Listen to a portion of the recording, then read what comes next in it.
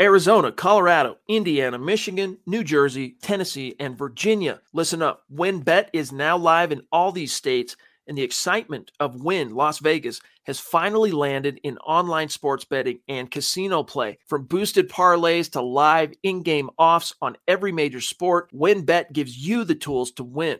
Sign up today for your risk-free $1,000 sports bet. Download the WynnBET app now or visit wynnbet.com to start winning. You are listening to Dove Valley Deep Divers with Eric Trickle and Lance Sanderson. Ball comes out of the hands of Newton. It's on the ground, picked up by T.J. Ward at the 4-yard line. Vaughn Miller did it again. On Overtime Media. Mile high hello, everybody in Broncos country, and welcome into another episode of the Dove Valley Deep Divers podcast. I'm your host, Lance Sanderson, and joining me as per usual is my good friend and colleague. He is Mile High Huddle's senior NFL draft analyst, the one and only Eric Trickle. Dude, free agency has been wild. I mean, obviously the Broncos bringing in Russell Wilson with the big trade there, DJ Jones, Randy Gregory. They brought in Billy Turner to help shore up the right tackle spot along with Tom Compton there as well. Sounds like Calvin Anderson's going to get a good shot to go at that position there. Obviously, the Tyreek Hill news from the other day, just dropping bombs all over the NFL world, man. Are you keeping up with the whirlwind, man? How you doing? Man, I'm doing good. Yeah, I'm keeping up with it best I can. Like, there's still a lot happening, and I don't think Denver's done. I think we'll still see a couple moves. I don't think there'll be big, super expensive moves. I think that most of the cap room that they've used or have left, they kind of want to save a little bit. But I don't think that they want to go into the draft needing like 20 plus rookies. I think they want to cut that number down. So seeing a couple guys signing for like minimums or just above minimums, I wouldn't be surprised if we see that. And then doing good as well, because I mean, I just realized today that this is the 10th draft I've covered. For websites, most of them, I mean, every single one I've been working underneath Chad for, 5 or 6, maybe 7 as part of Mile High Huddle. Before that, predominantly Orange. Before that, a place called Pro Football Spot, and then little bit of time before that working with Pro Football Focus. Like, how long I've been doing this? Like, it just hit me as it's been a long time. Doesn't feel like it though. So I'm excited. To talk about Russell Wilson. Excited to, talk about how Denver can still build up this team around him with these plenty of draft picks, even though they don't have a first or missing that early second that they had. Like, it's great to see that they still have plenty of versatility, they have plenty of options they can do, and it's great to talk about. Yeah, it's actually kind of wild. I was wondering where all that gray hair came from. No, I'm just playing, man. Like 10 years, that's a hell of an accomplishment, man. Like, there's not a lot of people that can say 10 years have been covering the draft, 6, 7, 8 years with Mile High Huddle. I mean, it's been a wild ride being able to follow your work and then to be able to join with you guys over the last 3 years. And you and I have been doing this podcast now for 2.5 years. Like, just to think of how long that we've all been doing this together, and the fact that I've looked up to you as far as a draft analyst for a long time. I mean, I've taken a lot of big lessons from you. You've helped me out and helped me improve and stuff like that. Like, it's just an amazing, and congratulations to you, dude. Like 10 years, that's an amazing accomplishment, and to stay relevant the entire time in doing it. Like yeah, you're still pretty relevant, dude. Like, come on, man. I know there's a lot of people that really respect your work, and I know that it's just getting started for you as far as a little bit bigger, but you've always been one of the guys that have been the prominent guys that at least I have followed and paid attention to. Now, for me, I've still got a long damn ways to go, but anyways, guys, today we're going to be talking about how the Denver Broncos can continue to build around, obviously, bringing in Russell Wilson. They finally got that quarterback position shorn up.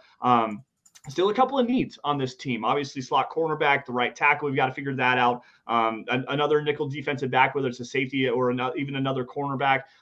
You've got the center position. What's that going to play out like? Interior defensive line, kick returner, punt returner. How is the wide receiver position going to shake out? There's a lot still that needs to come. We got a lot of questions that need to be answered. And then after that, if we have some time, we're going to talk to see about if Russell Wilson is starting to decline a little bit. There's some hot takes rolling around Broncos country, and especially coming out of Seattle about Russell Wilson being on the decline. But guys, you are watching the Dove Valley Deep Divers podcast. You guys can follow us on Twitter by finding me at SandersonMHH, and for Eric at Eric Trickle. Also, guys, while you're at it on Twitter, follow at Mile High Huddle, because that's where you're going to get your breaking news and breaking news and analysis on your Denver Broncos, as Eric's trying to point to the right direction of where we're at on the screen here. But anything regarding your Broncos, any film breakdowns, opinion articles, all of our premium draft content, you're going to find it at Mile High Huddle. Facebook supporters go to facebook.com/Mile High Huddle Pod. That's the podcast account there. You'll see anything regarding the Huddle Up podcast account, that the Dove Valley Deep Divers, building the Broncos, anything, that's where you're going to find it. Guys, subscribe wherever you're watching this. Like every video you guys see, and if you love it, share it, get it in front of as many Broncos fans as possible, because without your guys' support, without our following, our great community here at the Mile High Huddle and Huddle Up podcast, we couldn't do what we do best, which is cover your Denver Broncos. Now, with that, obviously the Broncos have been still relatively busy in free agency. They signed Kawan Williams, formerly of San Francisco, the other day. They just brought in Billy Turner a couple days ago, which is a signing that I'm all right with. It was last night. Okay. So it's been a whirlwind, man. I got a pretty bad phone call before we came on, so pardon me, guys.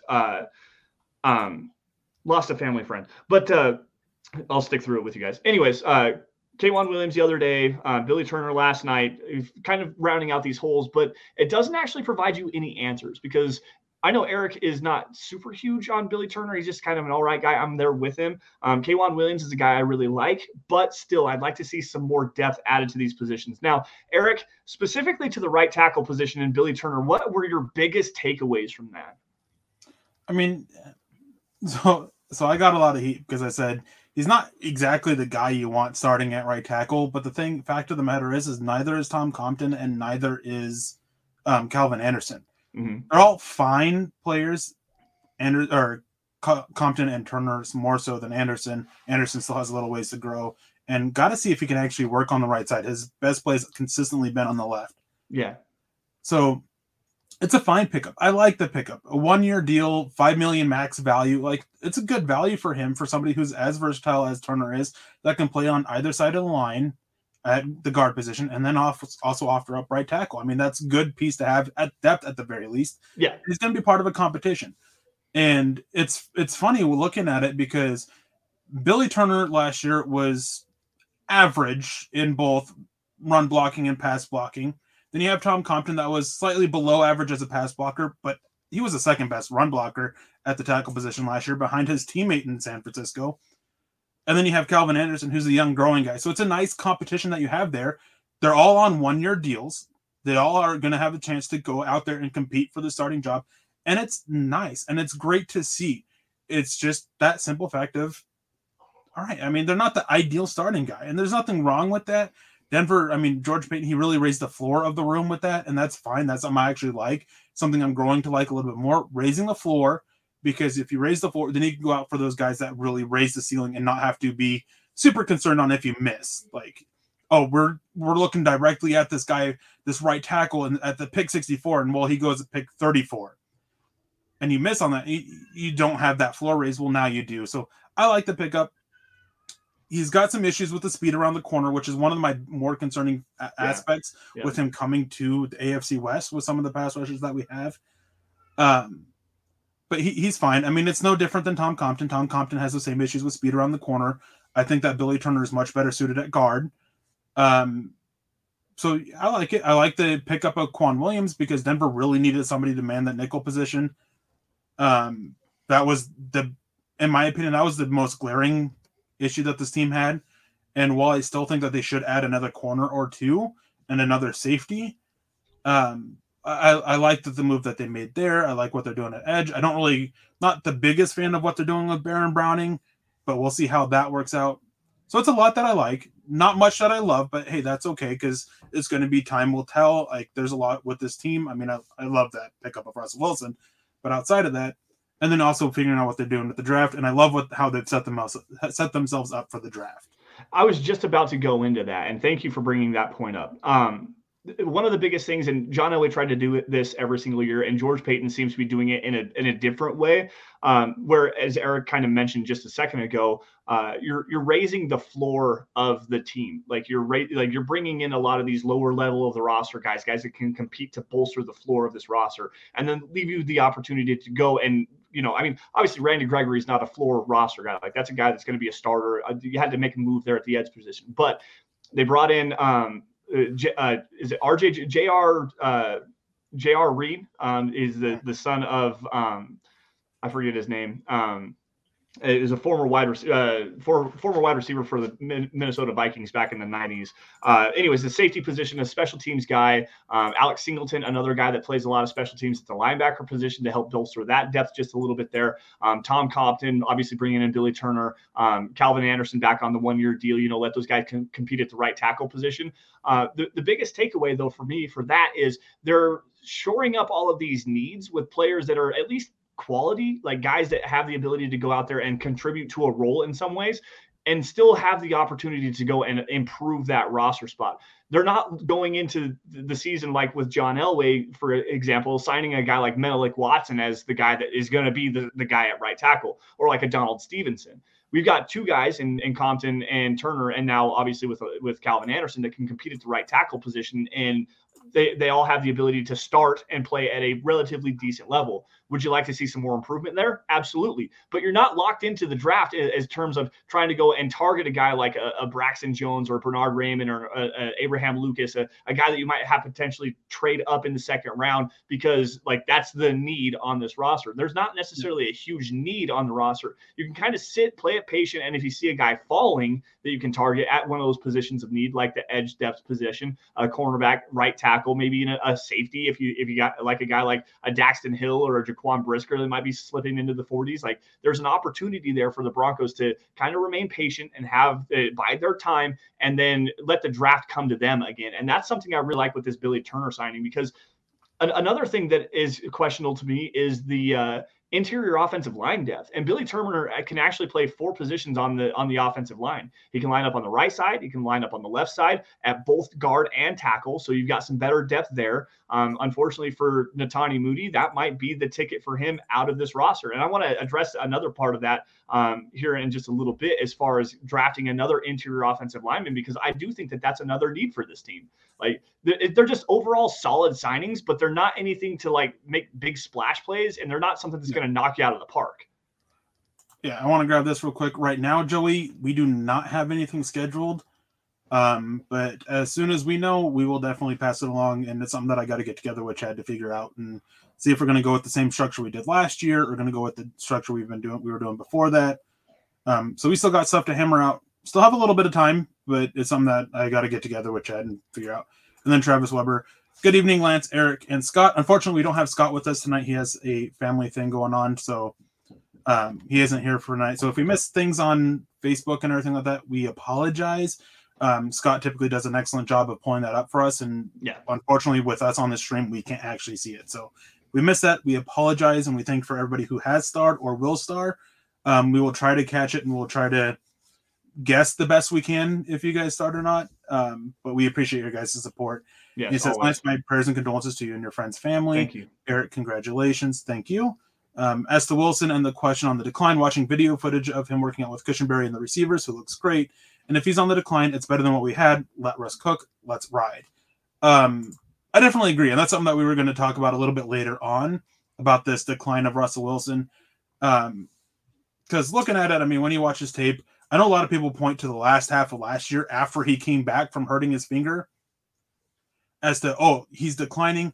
Well, I mean, even after he came back from that, the final 9 games of the season, 5 of them, he still posted over 100%, over 100 on his passer rating. There was 1 game at 99.4. He was 15-2 in those 6 games with his touchdown to interception ratio. Before he got hurt, he was again in the MVP consideration there. 10-1 touchdown to interception ratio. And I think the most telling fact here is that only once during his time with Seattle were the Seattle Seahawks ranked in the top half in total passing attempts. Only once, and they were at 16th that year. And a lot of people think of, oh, he wants to cook, is that, oh, he wants to be the focal point of the offense. I don't think that is. I mean, they had like a 90% running rate during his career on first down. Like 90% of the time they ran on first down. I think he just wants more balance. I think he wants the offense have a little bit more trust in him, like on first down, to use that as like, okay, yeah, we're going to pass here and let you pick up some yards. So that opens up the door for what we can do on second and third down going forward. I think he wanted a little bit more of that. I don't think it was, he wants a heavy passing offense. Just more balance between the two, a little bit more balance between their run and passing situations in game and down and distance and everything like that. I don't think he's declining. The question is how long before he declines. And with his play style, it might be sooner than later. Just not really sure at the moment. But before we get into that, we have our first part of our conversation. Still some people here. Michael Ronquillo saying, good evening, Lance and Eric of the Dove Valley Deep Divers. Go Broncos. Thank you, Michael, for constantly joining us. Jeff Noy says Wilson has at least 5 years left. I could see that. I think realistically, before he hits, like, not necessarily hits the cliff, but hits that point, I think 4, 5, maybe 6 years at least. Well, he already has said in his introductory press conference he wants to play 10 to 12 years. Now, is that realistic? I mean, you're talking, he's 33 now, 10 years, 12 years. You're talking Tom Brady, and that guy's wild. He retired for less than the baseball was locked out in their collective bargaining agreement negotiations, and he came back and decided he wanted to play some more and potentially play another year from the sound of it. Are we going to see something like that again? A Brett Favre or a Tom Brady with Russell Wilson? Probably not. Because quite honestly, as good as Russell Wilson is, there is a lot of tread on the tires because he does like to move around a lot. He doesn't take a lot of unnecessary hits, though, so you could see him maybe extend that career just a little bit, especially if he becomes a little bit more of a refined pocket passer, which – not that there's a lot more refinement, but just more reliant on being a pocket passer, and rather than taking off with his legs, which that could extend his career for another 3 or 4 years after you start to hit that age gap. But at the same time, like 5, 6, 7 years, if you're getting that with Russell Wilson, with what the Broncos gave up, you maximized or at least opened up a Super Bowl window with him at the quarterback position, and you can't hate it. And then, especially with what we went through the last couple of years. Sorry, go ahead. Real quick, too, I want to say hey to Stephen Baumgartner for joining us, and also give out a big congratulations again. Congratulations, man. I've been married. I'm about to hit my 4th year anniversary. Yep. Absolutely love it. Wouldn't change anything. Lance here is about to get married, so congratulations on your engagement, man. Yeah. Congratulations to Stephen, who tagged all of us at Mile High Huddle on Twitter last night. Actually, it was early this morning. Saying that he got engaged last night. So congratulations to Steve, and congratulations to your beautiful fiance. And hopefully you stick around for some more fun times here at the Dove Valley Deep Divers podcast. Want to give some more shout outs here. Jay Kozad, Mike S., Kathy Lund joining in again. Stu McPeak back in the hizzy. What's up, Zeus? It's been a minute since you've been hanging out here on DVDD. It's good to see your face back in there. Paul as well. We got Luke Wright, John Juno over on Facebook. We had a question on Twitch. If I can find that, I'll grab that here in a second. Chase Wellner, Roy Osborne as well. What's up, everybody? Here it is. This is from Tim over on Twitch. I think Peyton is done bringing in talent for right tackle after Billy Turner. I wouldn't be so sure about that. I mean, there's still a possibility that the Broncos could fall in love with a guy in the draft. I know they like Bernard Raymond a lot, so that's something to keep your eyes on there if he starts to slip. Definitely a possibility for Peyton to bring in another body at the right tackle position and just kind of help fill out this roster. Yeah, I think that, I mean, they're bringing in Tyler Smith out of Tulsa. My scouting report on him is up at milehighhuddle.com if you guys want to go check it out. Mm-hmm. To get a little bit more insight into what he is and all my full thoughts. But I mean, I think if he's there at 64, I think he's a good option for them to look at, a developmental tackle option. I think that's kind of what they're looking for. I think the addition of Billy Turner with Tom Compton and Calvin Anderson, those guys competing, I think they'll be willing to throw a rookie into it. But I wouldn't be surprised if they don't have to go get that rookie right tackle. Right. They can wait a little bit. They can see how the board falls. Maybe Matt Willets go in the 4th or 5th round. Maybe Kellen Diesch out of Arizona State is an option there. Obena Ease out of TCU with freaking ridiculous length. Maybe he's an option later as a developmental option. They open themselves up to okay, we don't have to go get a right tackle. We can see how the board falls. If one we like falls to us at 64 or falls within range where we don't have to give up a lot to go get him, all right, we'll do that. And I mean, it's the same thing at edge. It's the same thing at corner. And that's one of the things that I like about it. But I think they'll add another tackle. I think I wouldn't be surprised if they add another interior offensive lineman as well.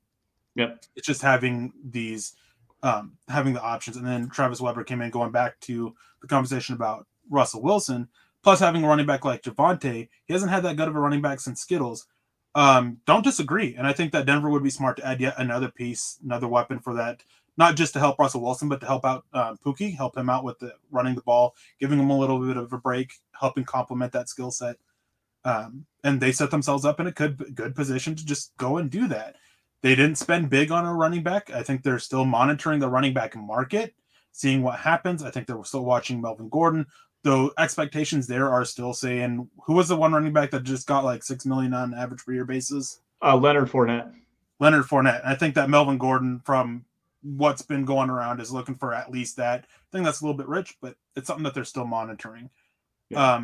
Speaking of running backs, Joey comes in, says, realistically, is it plausible picking a running back at 64? Is there anyone there that would entice you? So I don't necessarily think that picking a running back at 64 is in the cards for this team. It really does depend on how the rest of free agency plays out. If they can get another edge player, like a Jadeveon Clowney would be somebody that I'd be like all aboard bringing in. Marcus Golden as well would be another name that I would like. Guys that are a little bit better in the running game that can stand up at the edge, but also slide inside, play some 5 technique. I think that that's a really good way to go. That's a big need for this team. Potentially another safety if they get Kareem Jackson back, which probably not very likely. The cornerback we were just talking about before we went live, the kid from Baltimore, that would be another guy that I would like to bring in as well. But running back at 64 after you traded up for Javonte Williams, I could see it if the right guy fell there, and that right guy is Breece Hall, because he's the best pass protector in this class, a very good receiver out of the backfield. He has home run speed as well. That's a really good pair with Javonte Williams. I just don't see him making it outside of the top 45 picks. Like, this kid's a special player. Kenneth Walker maybe as well, but at 64, like, the guys that are going to be available are not worth it there. I'd still wait to get into like the 4th round, maybe 5th round as well, to go to get that backup running back for Javonte Williams. And also don't sleep on Mike Boone, who I went back and watched again, the big game that he had at Minnesota a couple years ago. I like him. I really do like him. He's twitchy. He's got some long speed to him. Very physical, violent runner. Like, there's an opportunity here for Mike Boone to be the guy. So even round 4 or 5, if you don't really fall in love with a guy, get a late round guy, 6th, 7th round undrafted free agent, somebody that's not going to come in and steal a whole lot of snaps and just kind of fill out the depth of that. 64 though, that's a little rich for me. Yeah, I mean, it's difficult because, I mean, 64 is a guy that you're kind of looking for to be the bell cow back. Yeah. And so I'm not looking there. Depending on who's there in the 3rd round, I don't mind looking, because that's that point of like, okay, yeah, we can use you as a compliment. Yeah. And we can find you snaps. And I think the 2 guys that I think could potentially be there, Kyron Williams out of Notre Dame, who his scouting report just went up today, so you guys can go check that out, and James Cook out of Georgia. That's my scouting guy. report is also up that you guys can go check out at milehighhuddle.com. Both of them are those complimentary guys, good receivers out of the backfield. Kyron Williams is a little bit smaller. He's got some fumble issues and some vision issues, so he's not quite the same, as good of a fit as James Cook is, because the running scheme really relies on the vision. But he can line up as a slot. He can go make be a threat out of the backfield. And despite being small, he's plenty of tough to mix it up as a pass blocker. And real quick, I just want to say hi to Gio, who's back in the house. Gio, it's been a while. What's up, dude? To see you back in here. Yes, absolutely. What's up, Gio? So going back to pick number 64, Mike jumping in here and dropping a question saying, who is the most realistic pick at 64? Is it a tight end or a right tackle or other? Obviously, being this far out and the changes that occurs in the information we're over right at a month out away from the draft. It's hard to guess that. There's still a lot more that needs to fall. But at this time, tight end, unless it's Trey McBride or Isaiah Likely, I'm not sure that that's going to be the option there. You're probably looking at the 3 key areas of need on this team. probably right tackle, cornerback, or potentially an edge player. And this is actually a quality draft to get an edge player or a tackle at 64. I mean, you've got I don't think Bernard Raymond's an option at 64, but if he falls, then for sure. Trey Smith there, Abraham Lucas is there, Braxton Jones potentially if a team really falls in love with him. But I'm thinking probably later round 3, maybe early day 3 for him. As far as the edge is concerned, you've got Cameron Thomas. There's Nick Medito, probably not at 64, but a handful of guys at the edge position. And then cornerback Roger McCreary is the guy that seems to be falling here lately because of length concerns. We were talking about him in our group chat with Nick Kendall the other day. There's a lot of different options here, but those would be the 3 positions that I would look at. The issue with tight end is not just positional value, but value to the offense with Russell Wilson at the helm. Yes. Tight ends aren't a major importance with him. I don't think Trey McBride will be there. I don't think Isaiah Likely will be there. I think they'll both end up being top 50 picks, honestly. And if they are, I'm not looking to go that way, just because of the positional value and the value within the offense. Yep. Right tackle, edge, corner, those are the 3 most valuable positions at that point. And the other aspect with the tight end discussion is this is a really strong class for tight ends. Yeah. I'm fine waiting. I'm fine waiting till day 3 because you're still getting a guy who can come in and can contribute.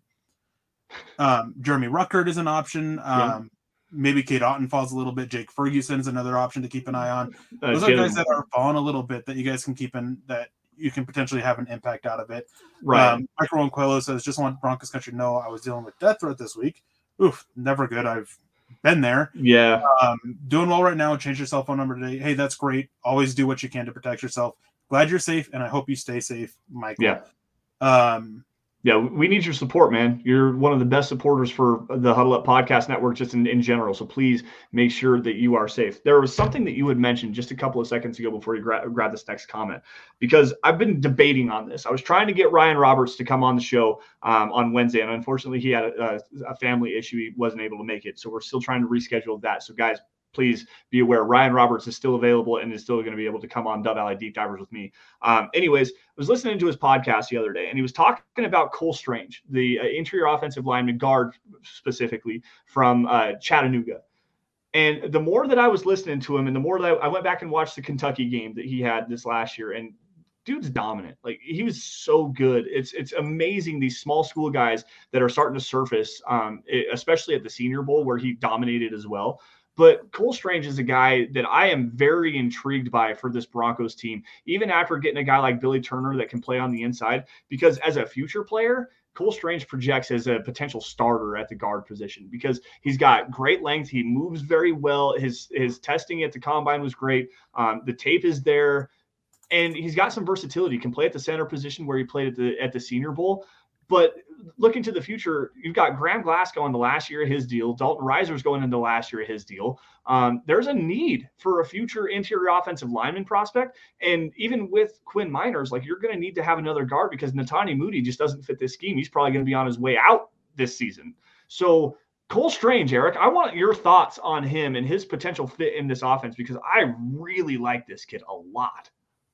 I like him. I like him quite a bit. At first, when I first watched him, I thought that maybe center is his future. Then he went to the Senior Bowl and he just handled himself exceptionally there. Went back, was able to actually find more tape on him because Chattanooga is not always the easiest to find. And yeah, I think he can live at guard. He's an interior offensive lineman, center or guard, depending on it. I think he's got the IQ to move inside. And honestly, like, him and Quinn Miners could be a great duo at the guard position. Yes, they can. They both move well for their size. They're both have plenty of strength. They're good athletes as well. So I wouldn't mind it. It's just a matter of where. Not sure I would go there in the 3rd round. I think Quinn Miners was definitely a better prospect than Cole Strange. Yep. But I think Denver's sitting with pick 115 and 116. One of those picks, I wouldn't mind it. I was just about to say 116 is 115, 116 is the premium area that, like, if Cole Strange is there, I would be all about that. Rob Wogman came in and says Callahan or Jackson coming back. Denver's still linked with Callahan, even though they brought Quan Williams.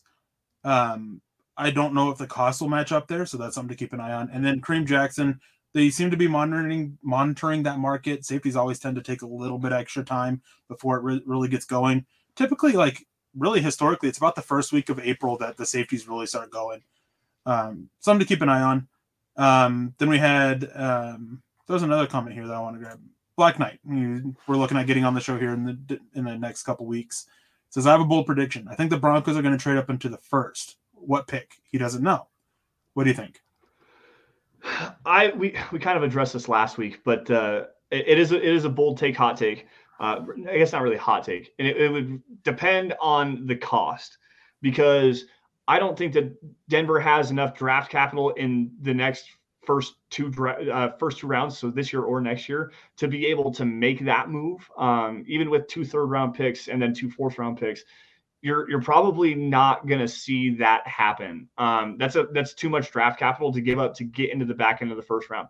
Now, I will say with a caveat here, there's one player that I would be willing to do that with in this particular draft class, just because I think that you are elevating the floor enough at the right tackle position, but you're also getting a guy that has Pro Bowl potential, maybe even all pro potential. And that's Trevor Penning. If Trevor Penning does fall to the tail end of the first round, that would be a guy that I'd be willing to package some picks from this year and maybe even next year to move up and go get. The problem is, though, you're talking 64, 75, a second next year that you don't have, or a third. So let's see, 64, you're talking 64, 75, 115 plus a third next year to be able to get to 32.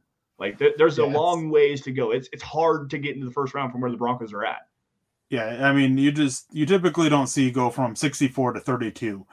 It'll be interesting. I think there's a couple players that I don't know if they'll look into the first, but I think they could look into the second. But here's another thing with that, with potentially moving up, is instead of picks, using a player. Yeah.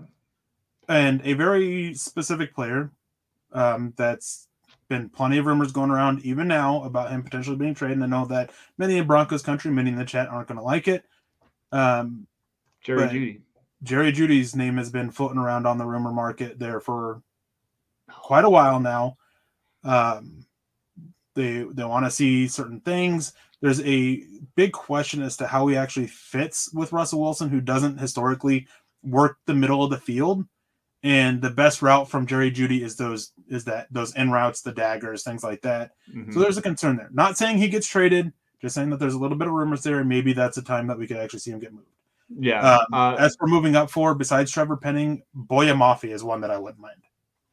Yeah, that's another good one. We kind of had a discussion about that the other night in our group chat, and I want to go back to the comment that I put into there. And you may think that this is ridiculous, Eric. So please, if I'm in the wrong here, come back at me, which you always will, and I know you will.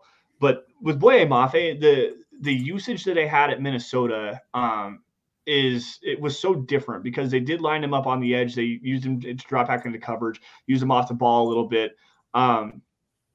It's just hard for me to try to find a role in this defense right now for him, because with Randy Gregory, who did a lot of that in Dallas, and can play potentially on the inside a little bit. You've also got Bradley Chubb, who can slide down on the inside. So that might be the role there, is to play Chubb at a 5 technique and then Mafe at a 9, to bring that together there. But with Baron Browning as well as a guy that they're potentially going to be moving around, where does he slot in on this defense? It's such a very weird discussion. And maybe if you're thinking of potentially moving on from Bradley Chubb and making him that full-time edge position, then I could see that as a futures move. But I don't know where you put him on this defense. And I love Boye Mafe. Don't get me wrong. That's one of my favorite players in this class. I have a solid first-round grade. He's my 19th overall prospect right now.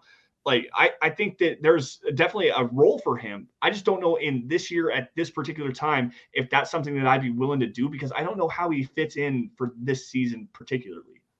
I mean, it's not hard.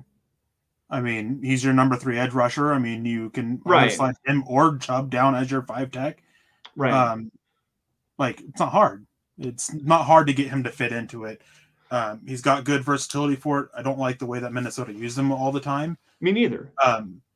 But yeah, I mean, that's what he is. He's your number 3 edge rusher. He gives you this in a way, a hybrid defensive line edge guy, not typically what you want. Because, I mean, he's not this 280 pounds that you typically want for that, 270 or so. But, I mean, that's what he can do. I mean, he's got enough strength to hold up there. I wish that he was a little bit stronger at the point of attack against the run. Yeah. But, hey, you just got DJ Jones to help with that. And you have Bradley Chubb behind him. Like, so that's where you fit him in at. Is using him in that hybrid-ish role, which there's plenty of snaps there for it when you're going to be playing, I'm assuming here, over 80% of your snaps in nickel and dime packages. Right. Maybe closer to 90. Like, it's very easy to slide Mafe into this defense. So the one thing that I would push back on that a little bit is that if you're using a premium pick, like right now where this roster is built, and yes, they do need to upgrade that edge position, the third edge rusher for sure. I don't disagree with that. It's just, if you're going to use a premium pick on a player that's going to be a third guy, like go back to Jerry Jeudy here. You've got 2 big contracts to Cortland Sutton. You got and Tim Patrick. Jerry Jeudy used the also have Bradley Chubb pick on the final year of his deal. That's a very good point, and I yes. The thing with this is that it's not you're looking at it as just a third rusher, but really the best way to look at it, he's like 2B. Like, and that's it's not number 3. He's 2B. With right. Bradley Chubb as 2A because you can rotate them down. I mean, in that role, you can still see him get 70% of the defensive snaps, which, hey, that's a huge outcome for it. Yeah. And where else are you going to get more out? Like, realistically, Trevor Penning, maybe, because maybe he ends up your starting at right tackle. But if you're looking at a corner, you're not looking at much more than that. No, like, not really. Outside of that for sure starting right tackle, you're not getting it. So go ahead and upgrade and address a future need because edge is one of those positions that you want to address before it's actually a need. Yeah. And even with Baron Browning in there, his role, it's not going to complicate things with Boye Mafe because what Baron Browning's doing is completely different because he's going to be the edge off ball hybrid type. Best way to think about it is kind of Micah Parsons esque. He's going to be lining up off ball, then sliding down to edge, which, hey, that's just another element that you have when you add somebody like Boye Mafe. Now, to move on from this, I don't think Denver ends up moving up into the first round. No. I think at most, if they include Jerry Jeudy, it'll be a high second. But we'll see what happens there. Again, I'm not really sure that they trade Jerry Jeudy. I think they kind of want to see it maybe after this year. Kind of the thought that I've heard on this is that just capitalizing while his value is still pretty high before he has a chance to completely like wreck it potentially. But I mean, there's this issue of he can drastically help his stock or help his value as well. Yeah, I want to grab this comment really fast because Jeff, and I'm not trying to blow you up here, Jeff. I appreciate this comment because I really did want to see Noah Fant stay in Denver, and Jeff comes in and says, "Watch Noah Fant light it up in Seattle."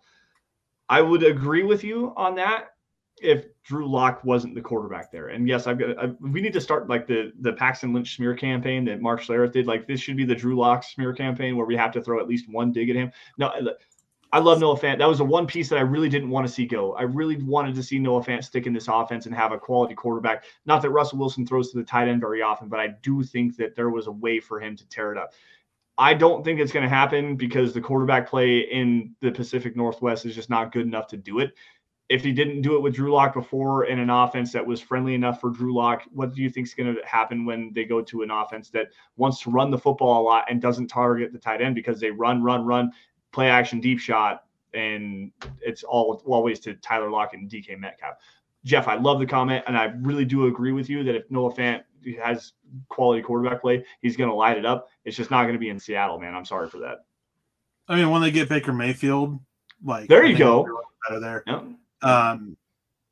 That's more joke than anything. Noah Fant can't because he's got that athleticism to it. I hope his mind's in the right spot for it. Yeah. The biggest issue with Denver is that he just wasn't the blocking tight end that they really want. And Albert Okwuegbunam at least developed a little bit there. Yeah. Let's just. So I've got our. Sorry. Go ahead. Go pull it. You're good. I wanted to grab this from Travis Weber here. I think it's kind of a bad idea to move Browning from his natural position. Understand why they want to with the kind of defense our new DC runs.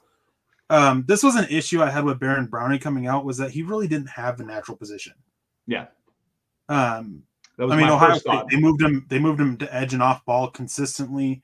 And Vic Fangio, I know that he's an issue and everything like that, but he wasn't wrong when he was talking about Baron Browning, and he said the fact that he played at multiple positions in college didn't help him transition to the NFL.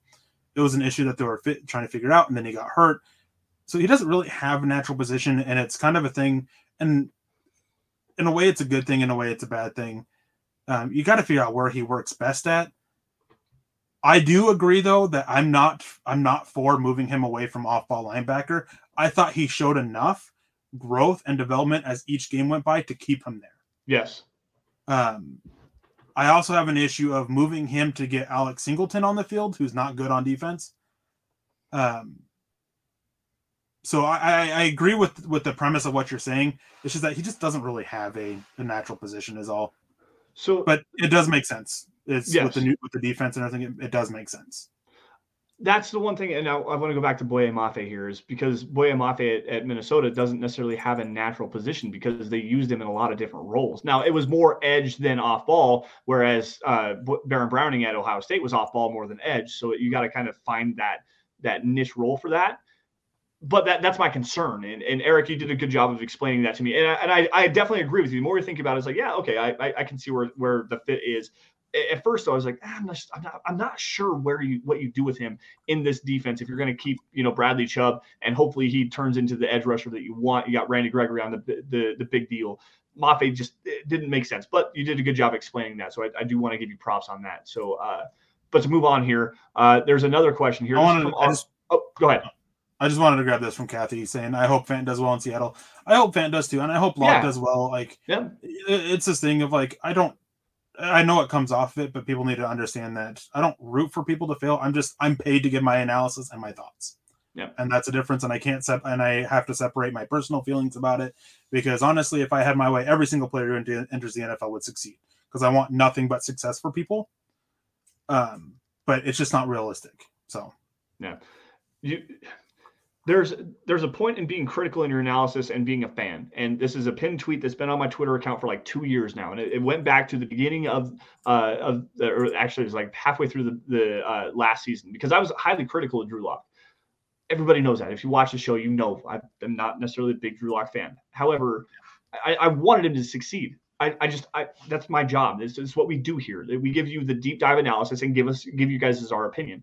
Like, that's what we do here. And my opinion, if I'm going to be candid with you and give you my opinions, whether it's right or it's wrong, it's my opinion, and that's what I'm going to state. Now, I do hope that Noah Fant does amazingly well in Seattle. I hope Drew Lock does amazingly well, and he becomes a great starting quarterback, because I thought he was a great starting quarterback when they drafted him in the second round back in 2019. I was there. I met him. It was like a starstruck moment for me to meet Drew Lock. It never panned out on the field, in my opinion. So sorry about that. Travis jumping in here.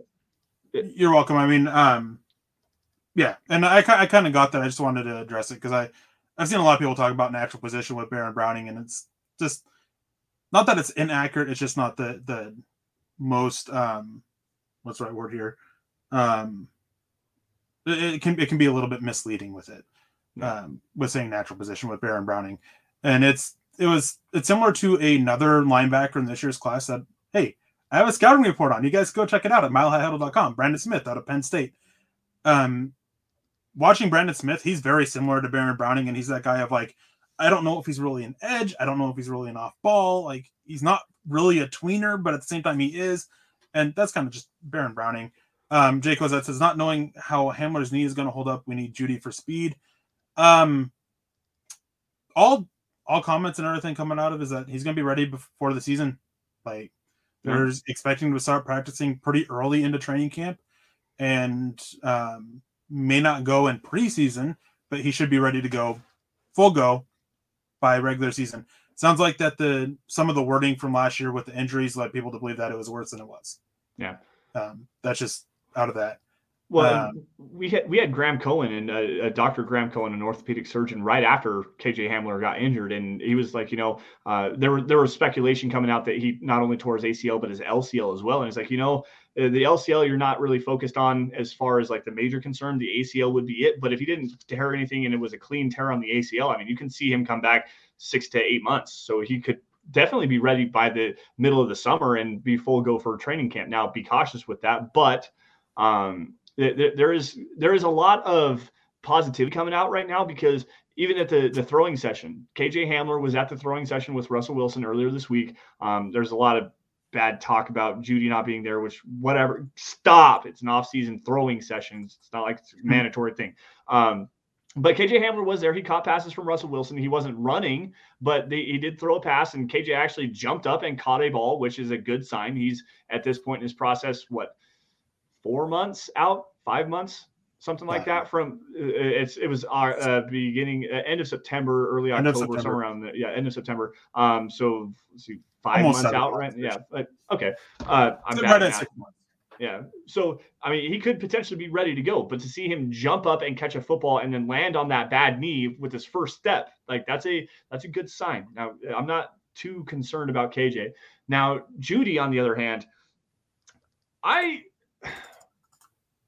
not sure what I think of Jerry Judy right now. I love Jerry Judy, don't get me wrong. But at the same time, the drop issues, I think there's attitude concerns there as well. Like it just doesn't seem to be. It's not the throwing session deal. It's the constantly clapping back on Twitter. It's starting to get annoying, because everyone's talking trash on him and stuff like that, and then he comes back and he claps back. Just keep your mouth shut and go to work. It's not just that he claps back; it's how he clapped back. Exactly. Basically calling fans irrelevant, and that's just not the way you go. And I would not be shocked at all if the Broncos PR team reached out to him and be like, "Hey, yeah, you can't do that." Yeah. I wanted to. There's a couple comments here I wanted to grab, and this one is, since I just mentioned it. Right? Roy asked, "I may sound like a dummy, but what is a tweener?" Hey, you don't sound like a dummy. There's no stupid questions unless you're asking why Lance looks the way he is, because we just don't know. A tweener is a player that doesn't really fit at a position. It's typically related to size, but I think it goes beyond that. And you typically hear it with defensive ends and edges. I think a good example of that this year is Cameron Thomas out of San Diego State. Yeah. He doesn't exactly have the traits or the explosion or burst that you're looking for to be a full-time edge player, stand up, 7 technique, edge rusher, Bradley Chubb type mold. But at the same time, he doesn't have the size or the strength to really hold up as a 5 tech, 4-eye tech, and a 3-4 front. So it kind of puts you, even though it's kind of dying a little bit, it kind of limits him to basically being a base 4-3 defensive end that's working as a 6 technique out of a 3-point stance. Another version of tweeners is guys who aren't really safeties because they have the issues in coverage, but they're not quite big enough to hold up as a linebacker. So you kind of at the way that it's kind of going now is you're just calling them hybrids. Basically all hybrids are tweeners, really. Yep. Small difference there, but that's the simplest way. And then I wanted to give a shout out to Peter saying, "Hey everyone," and I just want to say, Peter, you're late, man. That's not acceptable. Dude, we need your help. Scott's not here, man. Scott is not here to help us point out the stars, and that's your job, Peter. Gosh dang it. I want to go back to tweener really fast before I grab this super chat from Shane. I got a great tweener for you, because he plays, it looks like Tarzan, plays like Jane. Kingsley Enagbare is one. And then another one is DeMarvin Leal. DeMarvin Leal is really a tweener because he doesn't have the strength to play the inside. He has some burst and stuff like that to play on the edge, but where would you play him? Because he doesn't have the twitch, doesn't have the bend, he doesn't have anything else you look for as an elite edge defender. He doesn't have the strength to play as an elite edge defender or to play inside, but he has the size to do at least play on the edge. Like it's a weird one. That's a tweener in between players is the way you in between position. Yeah, in between position. Yes. Terry with a $2 out of Canada's not California land, since I know you used to make that mistake all the time. Yeah. Should we really care who we get? We have a quarterback. Yeah, I mean, it's always about how you build the roster around the quarterback. Quarterback can do a lot, but you still need help around it. And Denver's in a pretty good position, so you still got to care for it. Mike Ronquillo says, George Payton has my respect for running the Denver Broncos organization as the GM. Go Broncos. Yeah, I mean, I have nothing but respect for George Payton and what he's done. I'm not going to lie. There's some things that I question for him, which, again, is something I get paid to do. It's literally my job is I can't sit there and just, rah-rah everything. And, I mean, there are always going to be questionable moves.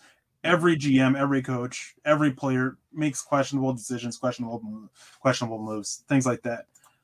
Peter Johnson, any chance Judy gets traded during the draft by Peyton for a higher pick? Possible, and that's something that we were just talking about a little bit ago. I don't know if you were with us, Peter, when we were, but it's definitely something, and there's stuff to it.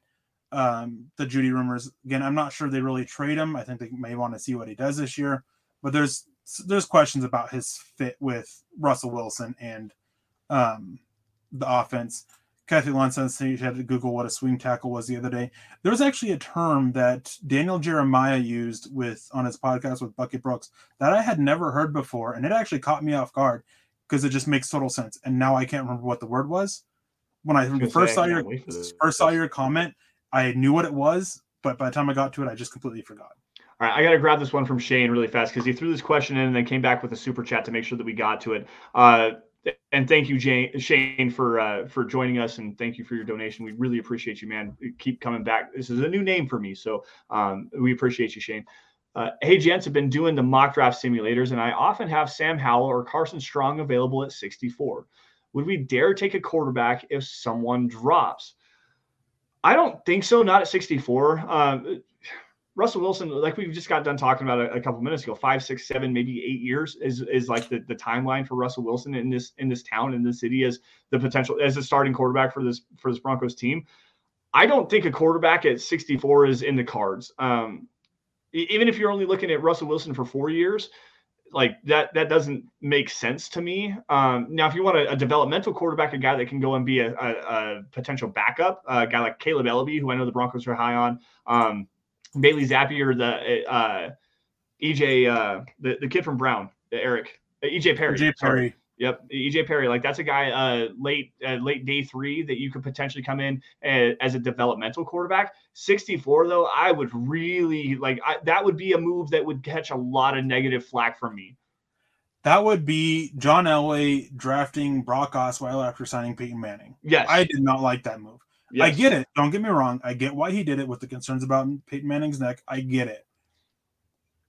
But this would actually be worse if they took a quarterback at 64, because Peyton Manning, they at least signed with not giving up any picks. This, they had to trade picks. They had to trade players for. And then it would not sit well with me. I'm assuming we're going to be doing the live drafts, and I probably punch my computer screen. Like it would. It's not a move that I doubt Peyton makes it, and it's not a move he should make. No, I'm with you on that. Go ahead. Sparky says, I think it's good Judy does that. Everyone these days expect to speak on things they know nothing about and expect no response. I don't disagree. Right. My issue is that you can't go on Twitter and call fans irrelevant. Like that's the issue. There's a line with how you do it. Shelby Harris was great at pushing back. There was another player, Chris Harris, does a good job of pushing back. Mm-hmm. Justin Simmons, they do a good job of pushing back about what people are saying and everything. Jerry Jeudy called fans irrelevant, and that's the issue. Yeah, it's not something you can do. You're alienating fans as soon as you do that. Yeah, there's a fine line between talking trash and actually being insulting, and I find that line sometimes on social media myself, and I apologize. Oh, I cross that line all the time. Yeah, like there's straight up like I'm a bit of a hypocrite to talk about it, but but you're also Eric Trickle at Mile High Huddle, not Jerry Jeudy making millions of dollars and have 100 million people following you or whatever. I wish I was making millions of dollars to do this, because I would never have to go to work again. But like there's a difference between being an asshole and pardon my language, for being a jerk on social media as a guy like us, or being a jerk on social media as a guy with a public stature. And that's Kathy jumping in here. She says, but when you start calling names, we quit buying your jersey. And that's the big thing. When I start calling names, and every now and again, I actually ask the guy, are you really this dense, or is this a new thing for you? And that's a little bit insulting. And I apologized to him, and it was, I think he actually unfollowed me. So I don't remember who it was, but even something like that can lead to negative feedback for you on your social media. And as far as a guy that has a public following like a Jerry Jeudy, that's a big character flaw. It's a character concern, like that, for sure. Eric, I know, is one of the biggest character concerns that Eric can find, especially when scouting players, is searching their name on Twitter. Like if you find a player, fights on Twitter, yeah. Yep. yeah, I mean, with going off of what Lance says is like, and this is something that I struggle with, and I made a tweet about it, is that at some point you just have to know to just let it go, walk away, and don't engage. You're a potential star receiver in the NFL. Like, I understand that the crap is bothering you, especially with it seeming like he was having a kid. Don't know for sure. He just tweeted out an emoji about it. That seems to be the connection. Plenty of people are hinting at it. Don't know for sure, but whatever the reason, I'm sure he has a good one. But it's just like, you got to hit that point of like, okay, like, I'm going to step away. Like, I'm not going to keep engaging. Yeah. Joey says, what would Judy be with in a draft trade value? From the rumors that are going around, I think they're asking for like a late first round pick value, which means that not a first round pick, but just enough of a value that equals about a first round pick, a late first round pick. Yeah. That seems to be what it is. He's still got a lot of value around it. I know that there's plenty of teams that are interested. I mean, it's a position that I know that Denver's been called about. So it's interesting, and I think that's one of the reasons why. And then real quick, I wanted to grab this from Travis saying, "Call me crazy, but wouldn't mind drafting the punter out of San Diego." Neither would I. I mean, that dude's got a ridiculous leg, and I think that it opens up the ability you can work with him as a kicker too. Yeah, I mean, he's somebody in Denver. He could be a weapon. So the issue is with Russell Wilson. Hopefully, you're not punting as much. So it's kind of, is it really valuable? Like, so that's it. No. I have to gas you up on this because you downplayed that as much as you possibly could. This dude over here to my left-hand side, I swear to God, once a week in our group chat, in all caps, Matt Araiza needs to be drafted by the Broncos. Like, seriously, this dude loves Matt Araiza. Eric, don't deny it. Don't deny it, because I can start I can pull receipts if I have to and expose the hell out of this. Eric Trickle is a massive Matt Araiza fan, and he's always about like, you don't draft specialists, you don't draft guys specifically for special teams. Seriously, Matt Araiza is the guy for Eric Trickle, and I will expose you fully if I have to. Please don't make me do that. Speaking of exposing, Big E kind of said this. There's a difference. Eric knows he's a jerk. Sometimes you're a dude. He just needs to go to training. Yep. Oh yeah, I know I'm a jerk, and I know I'm not for everybody. Yeah. I'm very rough and gruff with my personality. There's other issues that play into that, and I don't need to go into that. But yeah, I know it, and it's things like everybody around me knows it, and it's stuff that I've been trying to work on. Because trust me, guys, like 4 or 5 years ago, I was like 100 times worse. Like, this is me toned down, and I'm still trying to tone it down. Like, I know it. I know I have issues with it, so. Eric and I got into it a couple of different times. This is before I was at Mile High Huddle, just going back and forth. And yeah, there were times I've followed him forever. I sang all the praises.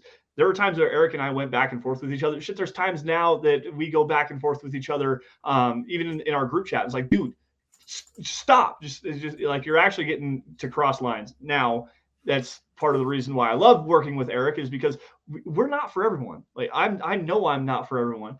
I know that I'm going to say my opinion. I have a loud voice. I like the way it sounds. Okay. Like, I'm going to hear myself speak, and Eric is the same way. And if we get and cross some lines every now and again, so be it. We've done it enough on DVD. And if you guys don't like it, well, sorry, we're going to continue to be the guy. Peter Milton, I saw that you said that you and Travis shared stars. Thank you guys both for it. Hopefully these are the right thanks guys. He says there's certainly better wide receivers on the Broncos at the moment, but hope he'll play much better this season. Yeah, I mean, if Denver ends up keeping Judy, I hope he improves. I think that obviously there's obvious issues that he had with the Broncos the last couple of years, drops, then last year injuries, and then 5,672 of those fakes that he ran because Pat Shurmur couldn't figure out how to use them right. Like, there's plenty of issues there, and I think that's one reason why his value to other teams is still kind of high too.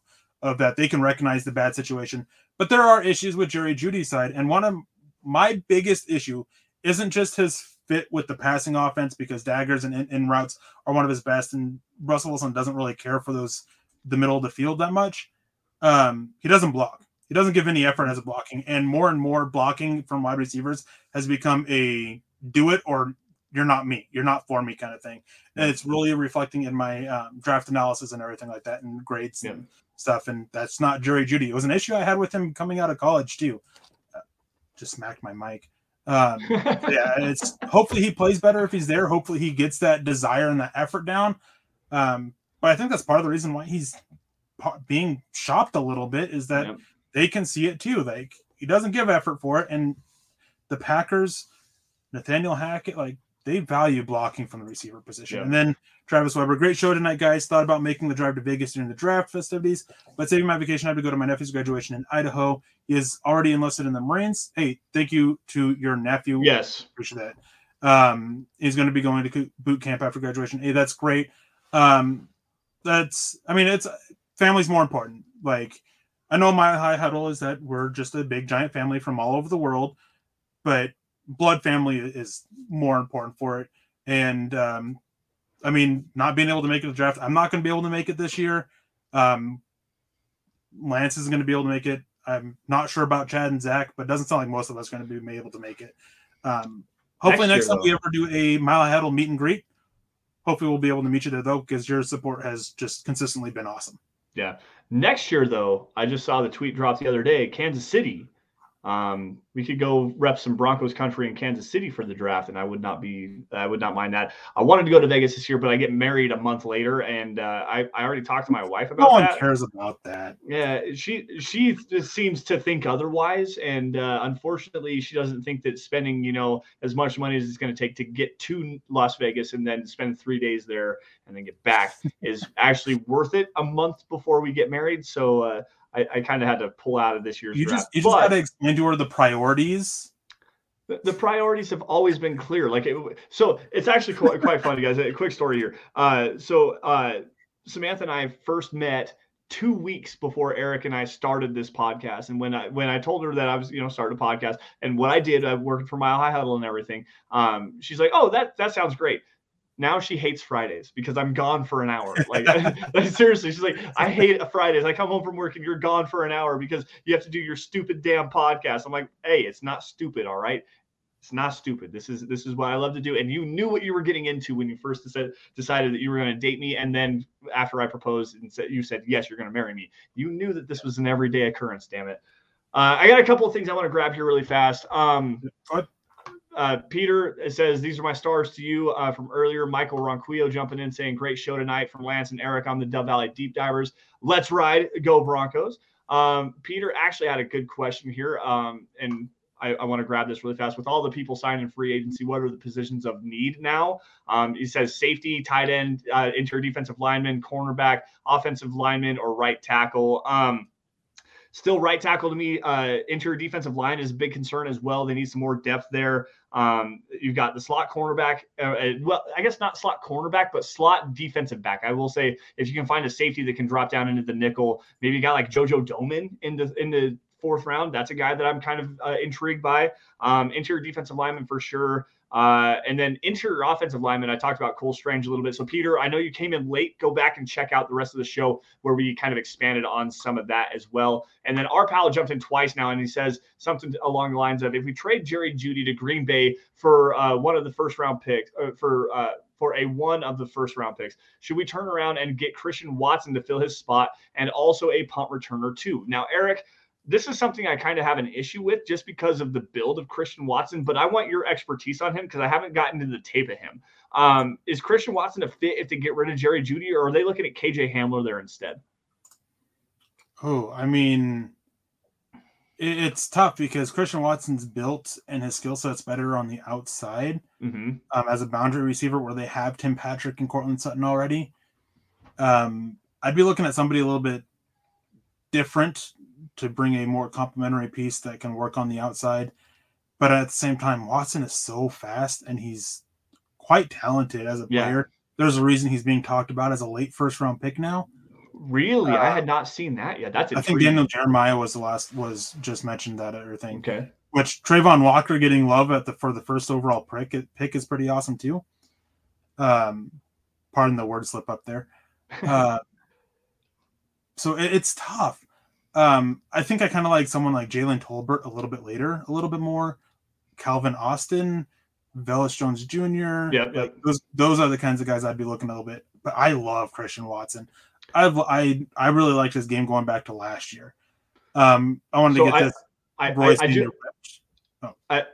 Roy, we'll come back to this. I do want one more name in the wide receiver conversation here. The kid from Western Michigan, Sky Moore. I love Sky Moore. If the Broncos trade Jerry Jeudy, Sky Moore is the dude. Like, go and get him at 64. Like, if he's there at 64, you might need to trade up to go get him. Like, Sky Moore is the guy in this class. I'm half tempted to go find my Elijah Moore scouting report from last year and basically copy paste it for Sky Moore, because those guys, there's some differences, but they're pretty well identical. They really are. And I loved Elijah Moore last year. Before we get out of here, though, I got to point this out. Roy Osborne says, "You're Whip Lance." Well, he is. Yeah. Doesn't that come with marriage? Isn't that synonymous with it? Yeah. And then this is actually good. He got married before the draft and then just honeymooned in Vegas. That is actually the better idea. And I actually proposed that to Samantha. I really did. So we chose our date. It's a terrible date, by the way. We messed up because we weren't paying attention to what the holidays were. We get married May 28th, by the way, which is Saturday of Memorial Day weekend, because we're terrible people and we actually did that by accident. So I did propose to Samantha. I was like, we could do our honeymoon early. We could go to Vegas at the end of April. And she's like, why? What, like, this sounds like fun. I'd be willing to go. I was like, yeah. And while we're there, I could go work at the NFL draft. And she's like, absolutely mother bleeping not. We're not doing that. Hey, you always can just honeymoon in Alaska. Hey, I know some there's places. An idea. There's an idea. Oh, dip netting starts in June too. Mm-hmm. Oh man, we need to think about that one. I'm okay with that. I'm okay with that. All right, let's run through this one more time. Get you down to Homer for some. Malcolm's not in here, but I can get you down to Homer. Hippie town. Yeah. In Alaska, and possibly go out halibut fishing. There we go. That's another one. And then real quick. Oh, sorry. I wanted to grab this one real quick because Black Knight posted it earlier. It says, "What's the talk of town on Chubb? Does the team like him, or are they going to try and flip him for picks?" They like him. They want to see what he can do with the full off season. They like his attitude. They like his work ethic. They like his drive. They're excited for him. They love the fact that this is his first real full off season without dealing with medical stuff. So they have a lot of hope for him. And from what I understand was keeping the system similar. Chubb actually played a factor in the desire from Peyton for wanting that, is keeping the defenses similar. It was a lot more than that, but it was just a small factor of it. Well, and they have the opportunity. Let's see. They already have the fifth-year option on him, so he's going to be around for next year. And they want to see what happens with a good bill of health. Like he's been injured a lot here lately. He had the torn ACL in his second season. Last year, he missed the majority of the year with bone spurs. Yep, he had seriousness on both ankles. Surgeries on both ankles. I read a comment here. Anyways, surgeries on both ankles to remove bone spurs. So they like Bradley Chubb. They just want to see what's going to happen when he's healthy, because that rookie season, he was amazing. It took him a minute to get going, but he had 12 sacks in essentially 14 games and damn near broke the rookie sack record. So if they can get that high end of the high end production that Chubb had his rookie season in going into year 5, like there's a possibility here that Chubb could get extended sooner rather than later. Like even mid-season, they could extend him and see if they can't keep him around for the long haul. So, but with that, guys, we got like 3 minutes here before we have to be out of here. We're on the hard out for the Facebook page. So I'm going to take it over from here, and thank you all for joining us on Dove Valley Deep Divers podcast, guys. Follow us on Twitter by finding me at SandersonMHH, and for Eric at Eric Trickle. Also, guys, again, at Mile High Huddle, where you guys can find breaking news and analysis on your Denver Broncos, including all of our Finding Broncos pieces. Eric's got over 100 scouting reports, and I only have 5 right now. I just haven't had time to get any more, but those will be coming live here soon in the next couple of days. And I will get up to 50 done by the draft. So hopefully I can get some more of those done this weekend. But anyways, at Mile High Huddle, all of your breaking news and analysis, all of your Broncos film breakdowns, opinion articles, draft content, all that at Mile High Huddle. Folks, if you're financially able to do so, head on over to huddleuppod.com. That's the merch tent, guys. As a concert junkie, it's the merch tent. So that's where you get yourself a hat, you get yourself a t-shirt, you get yourself a coffee cup, a face mask, a hoodie. There's something for the guys, something for the gals, something for every show. All shows across the Huddle Up Podcast Network. That's where you guys are going to get it.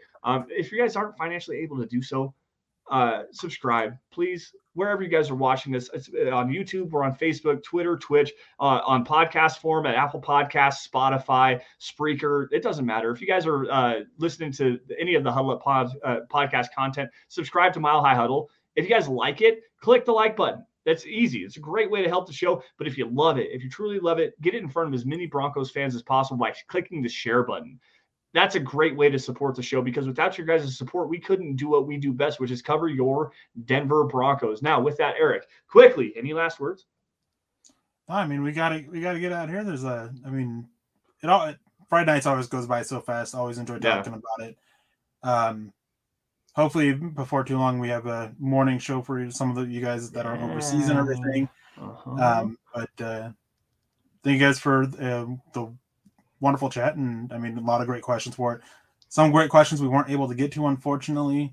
But it's a great time of year, and we're just over a month until the draft, and I'm getting more and more excited. Even though you can't tell. Yeah, me too. I'm super pumped. Eric's getting more gray hair as we speak. No, it's great to be able to do this stuff, guys. If we didn't get your comment, if you guys had stars on Facebook, if we didn't get to that, we apologize deeply. We'll make sure that we find out who that was. I'll go back and double check everything. And we'll make sure that we thank you guys properly next week.